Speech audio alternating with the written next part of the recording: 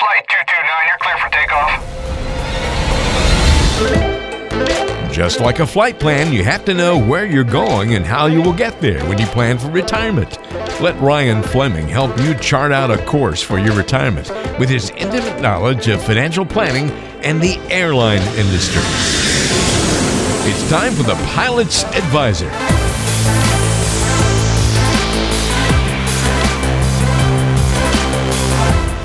Welcome once again to the Pilot's Advisor. This is Ryan recording today from Paris, France, and we have the infamous Lee Hyder, the mouth of the South, as I would say, except it's the mouth of the North, there by Sandusky, Ohio, living on Lake Erie. Great mentor of mine, financial advisor, helping those in Akron, Ohio. Lee, welcome to the show. Thank you. And by the way, we have a Paris, Ohio. I don't think we have an Eiffel Tower, but I did see last time I was going through town a water tower. I think I've actually driven through Paris, Ohio. If you guys don't know, I am from Ohio originally. And isn't that like farm country? It is, but I just wanted to just kind of be sure that all the listeners know that you're not the only cool person that gets to travel to exotic places. I mean, I'm in Sandusky, Ohio, the home of Cedar Point, which is the world's #1 roller coaster park. And I'm going to let the listeners know that, yes, even at 64 years of age, I still run through the park like a teenager trying to get the front car of any roller coaster, which, by the way, won't even open up until July 19th, but I will be one of the first people in line. Well, I'm just still stuck on you running through the park. I grew up going to Cedar Point, and I've been to Disney. I've been to, Six Flags and all these other major parks. Cedar Point, or not Cedar Point, but what is it called in Cincinnati now, the one outside of Cincinnati? Kings Island, right? Yeah, Paramount Kings Island. I can attest to this. Cedar Point is probably the top park I've ever been to, right on the banks of Lake Erie. Well, not only you can attest to it, but there is actually a publication called Roller Coaster Aficionado. And for the past 19 years, they actually have rated Cedar Point as the #1, not necessarily amusement park, but the #1 roller coaster park in the world. Well, speaking of roller coasters, that was a great intro to how the market has been for 2020. Hey, I got something else. Speaking of roller coasters, let's put roller coaster to the side for a minute. I don't know about your listeners, but I am always fascinated when I go through an airport and I see those good-looking pilots, all dressed to the nine, carrying those big bags with their maps and charts and probably a ham sandwich or anything else. But all joking aside, I'm sure all of your listeners know that you are a pilot, and I'm kind of fascinated with it. And I'd ask you to share with me for a minute, maybe one or two examples of a flight that you were on that maybe started out like a routine flight, but actually maybe some way between point A and point B, you kind of got a little scared. Would you share an example maybe with us? Putting me on the spot. Or are you going to tell me that you never get scared behind the controls? Well, of course I never get scared. And then of course I'm laughing at you, not only putting me on the spot on our podcast here, but also that I'm not sure I fall under one of those good-looking pilots that you're talking about, which that's pretty funny. Well, I would agree with that for sure. Okay. And I try not to walk through the airports. Me being a cargo guy, the more I can avoid a real airport, the better it is. But there you go. I will play your game, but I'm not going to give you details on this. Maybe for another show. Okay. But last year, maybe it's been about a year and a half ago now, and this did not happen at FedEx, but I was flying a counter-drug mission for the United States Air Force off the coast of Central America, and we actually had a wing fire. And So if you want to talk about being scared, that's one of those ones where if you don't get on the ground and they say 12 minutes, you're probably dead. And thankfully, we were able to handle the emergency appropriately, and the fire actually went out, and we were able to land safely. We won Aircrew of the Year for our efforts there, but we got to see how people react to stressful situations, and I wish I had said the F word about 10 times less than I actually did over the radio. Did you actually see the flames, on the wing? No, you can't really see the wing, but when you start having different systems within an airplane start shutting down and none of them are actually related, there's actually verbiage in a lot of our manuals that talk about that it's probably a wing fire, and okay. we had some of those issues going on. So without getting into further detail, yes, it was very concerning. Cool. Let me give you another easy pitch. So how would you transition the panic that you felt at that particular time and the discipline that you had to really go through at that moment. You were probably reading the books and charts and what have you. And maybe the financial experience we all just went through over the past 90 days with the market collapsing, and maybe some of the panic some of your clients went through. That's why I love talking to you, Lee, is because you have an amazing, eloquent way of bringing two things together and making it real for people. So what you probably just did is made it very real for the, somebody that was piloting an airplane, and they can understand that versus what the market has been doing. And I guess what I would say from what you brought up, it shows the importance of training and discipline. And I would bring that back to handling these financial markets with something you're very good at doing with your clients, is educating them, training them, and talking about, when not to panic and how to stay disciplined with your portfolio, et cetera. And if you don't have that training or you don't have that continuous education, you might make a poor decision and maybe not survive. So let me ask you this, as you're kind of going through your checklist, behind the yoke of the plane, determining what you need to do and how much time you have and what you should not do. What are some of the kind of what you would call maybe financial checklists that somebody should go through when, their world is going through a little bit of turbulence? Well, sadly, when I think about the financial markets, when there's a lot of turbulence in the market, in a lot of cases, that's when you shouldn't really do anything. You need to not panic. And as we call on the airline world, is when you have an emergency, you hack the clock, and it gets you to take a deep breath, maintain aircraft control, analyze the situation, and then take appropriate action. And I think that actually holds true for the investment world too, is you need to hack the clock.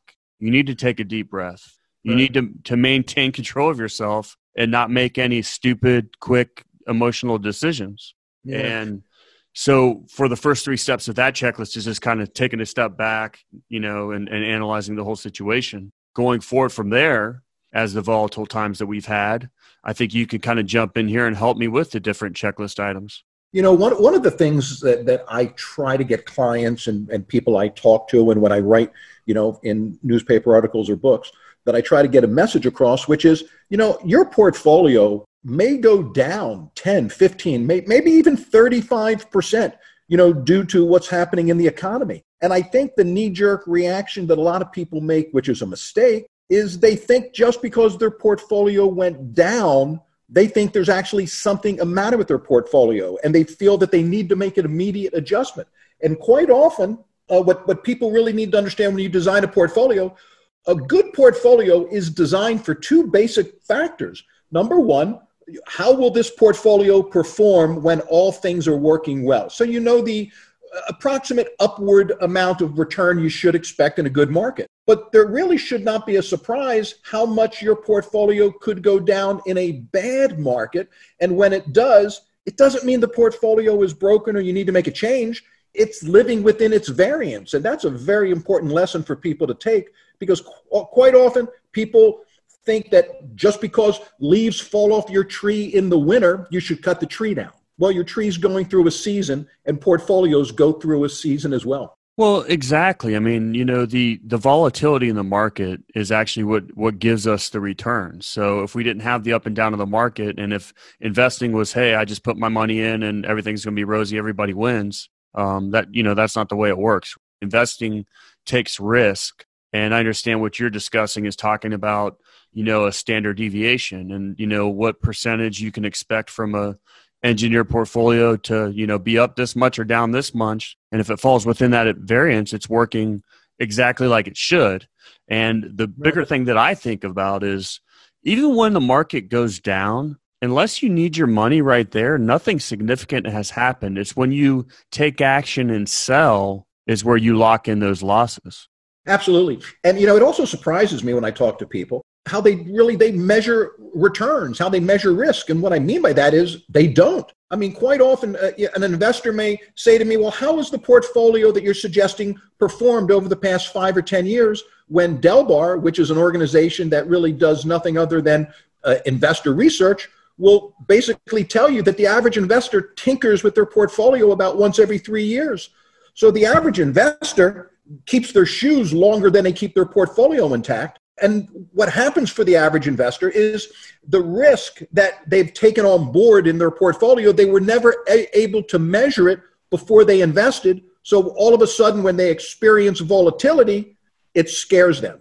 So it's important for investors to understand, because you can do this scientifically. You can measure the amount of risk that your portfolio has, and it has a risk number. And the higher that risk number is, the greater return you'll make in a good year, but also the greater volatility you will experience during tough times. So it's really important for your listeners to understand what their risk number is, and to either talk to their current financial advisor, or I'm sure you offer an analysis where they can actually determine what the risk number is and make an adjustment if necessary. Have you ever wanted to learn more about the academic approach to investing and saving and planning for retirement that Ryan talks about here on The Pilot's Advisor? Well, if so, go visit pilotsadvisor.com. pilotsadvisor.com. You can watch a quick webinar on the academic approach to investing. It'll show you how not to speculate and gamble with your money. It's all based on Nobel Prize winning research. Only takes about 10 minutes to get through the video and watch it. Going to be worth your time, I promise you. Go check it out right now, pilotsadvisor.com. It's a webinar that covers that academic approach to investing. pilotsadvisor.com. All right, back to the show. You know, we talk about a risk number or your risk tolerance, and another way to look at that is how much exposure you have to equities versus fixed income, and all that kind of plays into what kind of asset allocation that you're going to have. But what I wanted to go back to is you mentioned how the study of Dalbar and what the average investor takes home, but you said they tinker with their investments every 2 to 3 years. And it's not just tinkering. They actually sell everything and go somewhere else. So they never really get to be a true long-term investor and let the portfolio that they built within the market work. You know? And it's not even selling out of the entire portfolio. But Dalbar, again, has produced studies where they said, and this is going to surprise your listeners, so really, listen pretty clearly here. They said the average investor does not even earn the same return of the investment that they are invested in. And how can that be? We're basically saying that you're not earning the return that the stock or mutual fund is earning. And the reason why is because the stock or fund is disciplined where the average investor is not. Exactly. Very, very important. Absolutely. And I know we try to educate our clients as much as we can, but it goes back to don't stock pick, don't market time. And you can say the third one. Go ahead. What is that third one? Don't track record invest. Don't track record invest. I like that. I wanted the pilot to take charge of this flight. See, I try to slow things down for our pilot listeners. I know Lee here is a mentor of mine and has taught me a lot in the industry. And he's been around for a few years, so old that he couldn't even currently legally within the FAA guidelines pilot an airplane anymore because he's too old. Lee, what are you, like 24? That doesn't sound very complimentary. I'm actually 64, but anybody who knows me or anybody who even wants to Google my image will say, man, that guy looks good. He can definitely talk, that's for sure. Yeah, I want to give your listeners an example, and I think you being a pilot, having instruments that kind of point you in the right direction, hopefully, and myself being a boater, I think anybody out there who's a pilot or a boater will be able to kind of relate to this. Quite often I think investors would say, well, I didn't really sell everything. I just kind of did some research and I made some changes. And I refer to those changes as tinkering. And I want to just kind of bring everybody back to what I call a compass heading, a pilot or a boater such as myself.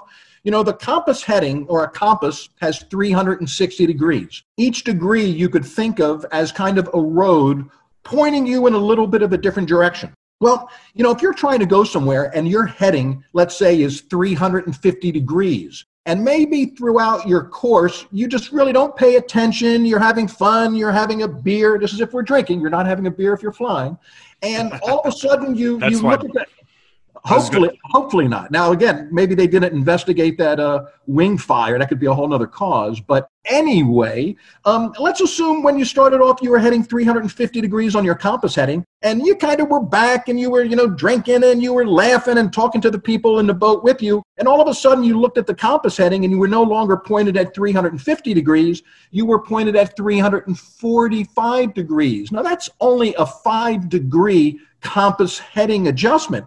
And you may say, no big deal. Well, the truth is, that 5 degrees, depending on where you are heading, can actually have you miss an entire island. You know, and I think it's the same thing with a portfolio. You may say to me, or maybe investors have said to you, well, I didn't really make a lot of changes. I just kind of tinkered with some things. Well, you don't need to tinker with a lot of your portfolio, honestly, to screw up your returns. Well, that's absolutely true, and actually have your whole portfolio blow up. And I think the boat analogy will work very, very well for our pilot listeners, because it definitely makes sense. You know, you get a little bit off heading or altitude, and it can create some very big turmoil for your life. And you know, the thing that I find the most concerning is when you turn on the TV, whether it's Fox Business or, you know, MSNBC, there's so much bad information out there that listeners are taking to tinker with their portfolio. And I don't look at that stuff. They're there to sell ratings and sell, you know, if you're talking about Money Magazine, sell magazines, because they get paid for that advertising to induce that fear. That's not good academics for investing, is it? I don't think it's any academics. I think the truth is, that, you know, what you're looking at is you're looking at a glorified infomercial. You know, people think when they tune into any one of these TV shows, you know, they're actually getting, you know, academic information. They're getting, you know, straight, unbiased information. And the truth is they're not. I mean, you know, those whole programs are designed to do just a couple very interesting things. Number one, to get people to simply tune in. And the more people that tune in and watch a TV show, the higher they can charge for their advertising ratings. So people need to be very, very careful where they're getting their information from. And then is that information that they're getting accurate? And more importantly, is it really appropriate for their personal situation? Well, and nor is it ever teaching you anything academically about the process of investing or following the rules with investing. I mean, it's all simply, you know, telling you what's going on, trying to induce fear now to make you make a bad decision with your portfolio. Well, hey there. We hope you're enjoying listening to the Pilot's Advisor today. Just wanted to take a quick moment from the show to remind you that if you have any questions ever about what Ryan talks about on the program, need any assistance with your financial planning, need some guidance to get to and through retirement, or whatever financial questions might be on your mind, don't ever hesitate to reach out. The simple way to get in touch with Ryan is to pick up the phone and call or text 843-475-3038. Again, that's 843-475-3038. You can also find Ryan online at FlemingFG.com. That's FlemingFG.com. And as always, we put contact information to get in touch with Ryan in the description or the show notes section of the program. So just check it out on whatever app you're using, and it's easy to get in touch with Ryan. All right, now back to the show. Well, you know, it's also interesting, and it goes back to what you and I've said before. You have to have a philosophy first about returns. I love this when you talk about your investment philosophy and you talk about showing up on which day, whether you're at church. But go for that. Yeah. It's important to have a philosophy, because if you don't have a philosophy, what you believe, you're always looking for the next shiny object, the next person, just to be a little more right than the person is today. So the problem is you have to say to yourself, day one when you invest, is the market predictable or is it random? And why is that so critical? Because if you embrace the fact that the market is random, then you're going to shut off all the TV shows you're watching about investing. You're going to shut off all the newsletters, all the subscriptions to the journals you're getting, because all of those come from one place. They believe they know tomorrow's headlines today. Now, and I'm sure you're on my side, we've spent hours talking about this, we believe the market is random. And since it's random, all of those people that are giving me predictions mean nothing, because it's not predictable. And that's why, again, we embrace incredible diversification, because nobody knows what's going to happen tomorrow, next week, next month, over the next 5 years. But the long-term trajectory of the market is what? Up. Absolutely. And it's always been up if you spread it out, and that's why you need to be a long-term investor. However, I think it's very important to point out on our show here that Mr. Hyder and I both have a very similar investment philosophy as far as how to be an advisor, how to have exposure to the markets.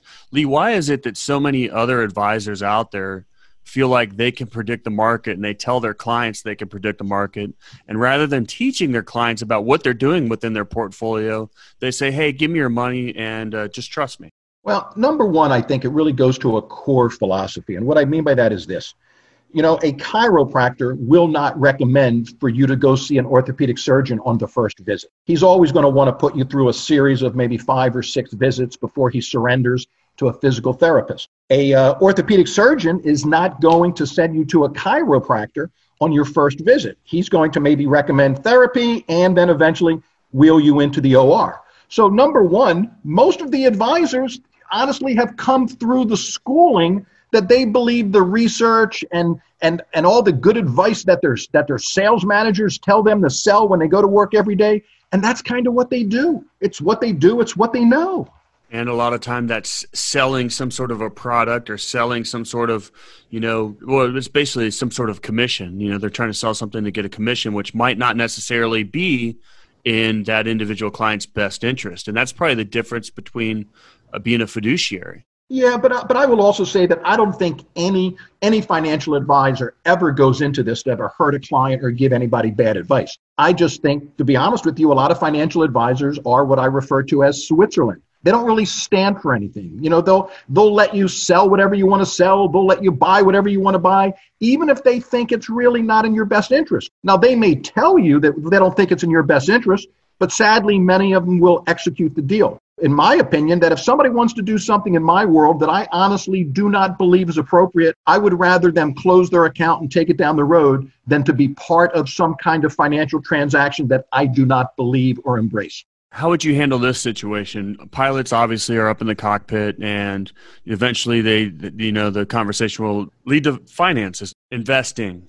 And so my question to you is, when pilots are continuing to talk about their finances, and of course one guy's like, whoa, I got, this much return this year, or I bought this stock, I bought Apple or FedEx or Delta or whatever it was at this, and now it's at this, and I've made all this money. Well, it causes people to want to make changes because they hear the noise and they might get pushed away from their investment philosophy. How would you handle that? What do you think about that? Well, a couple things. Number one of the things that I've said in one of my 8 books, isn't that a terrible self-serving? Well, you're pretty old. I mean, would you write one book every 10 years or something like that? Very funny. Hey, anyway, speaking about, what was your question again? My memory is so bad being a 64-year-old guy. Well, you always have something to say. That's how I know I can ask any question. Yeah. Okay. So what was that question again? I want to be sure that I don't want to miss it exactly. Tell me what you want me to answer again. Well, pilots once they're flying, they're always up in the cockpit talking about, how many kids do you have? Where are you from? Where do you live? What was your flying background? I got it. See, all old people need is somebody to point them in the right direction, and then they can get back on track again. Well, here's really what it boils down to. Number one, there's always a reason why somebody happens to outperform or underperform a portfolio. So the question is really not, that your buddy's portfolio outperformed yours, therefore he's got a better philosophy or a better financial advisor. The real question is why? And that's the question that people don't ask. You can achieve almost any return you want if you're willing to maybe take that risk that you have to take. But sadly, quite often, most of the time when people outperform somebody else's portfolio, it's kind of really due to 1 or 2 reasons, I find. Number one, and this is going to be a hard one for people to accept, luck. They just happen to be at the right place at the right time. And I certainly don't want to build a portfolio based on luck. Or knowingly or unknowingly, they simply happen to have more equity at that particular time, which again means they're taking on more risk. So it's important not simply to chase somebody who happens to have a better return than you, but really kind of dissect why did they have a better return than maybe your portfolio? Because when you understand that, you may not be willing to take that risk to achieve the return that they may have achieved. Well, and you got to really look at specific periods of time and make sure you're comparing apples to apples and oranges to oranges. I mean, if you have somebody that has 80% exposure to equities and another person has 50% exposure to equities in a bullish market, I mean, there's going to be a drastic difference in returns. Absolutely. And conversely, a more conservative investor in downtimes should probably lose a little bit less. But and I think that's a big reason why a lot of advisors won't work with an individual unless they manage all their assets, is because you're going to be constantly playing this cat and mouse game between this portfolio or that portfolio, when the ultimate goal is to build a portfolio that's going to last, over the long term as a long-term investor, and that's personalized for that individual. This may sound crazy to some of your listeners, but I don't necessarily even think it's healthy to always have the highest return. Because again, I think that's indicative of you're probably taking some risks that you're really very much unaware of. So, I don't think you always want to be shooting for the grandstand with that, home run in the 9th inning. I think it's nice to get on base and, get those doubles and an occasional triple. I think you'll sleep better at night. I absolutely agree, and I think that's a great note to end the show on. I try to be very respectable to my listeners and keep it under 30 minutes, but I thought it was a great conversation today, Lee. I appreciate you having you on the show, and I hope we can do it more often. I'm almost looking forward to it. You've been listening to The Pilot's Advisor, featuring Ryan Fleming, a financial advisor at Fleming Financial Group, serving clients worldwide, but based out of Charleston, South Carolina. If you have any questions for Ryan on what we've talked about on today's show, maybe a future topic idea, or want to talk more about getting a complimentary review of your financial plan, here's the best ways to get in touch. You can go online to the website FlemingFG.com. That's FlemingFG.com. You can also email Ryan. It's simply Ryan@FlemingFG.com. Or you can call or text to get in touch. 843-475-3038 is the number. That's 843-475-3038. Thanks for listening to The Pilot's Advisor, and don't forget to subscribe on your favorite podcasting apps. We're on Apple Podcasts, Spotify, Google, Stitcher, TuneIn Radio, and many more locations. So whatever app you like to use, search for The Pilot's Advisor Podcast today and subscribe so you never miss an episode. Information is for illustrative purposes only and does not constitute tax, investment, or legal advice. Always consult with a qualified investment, legal, or tax professional before taking any action.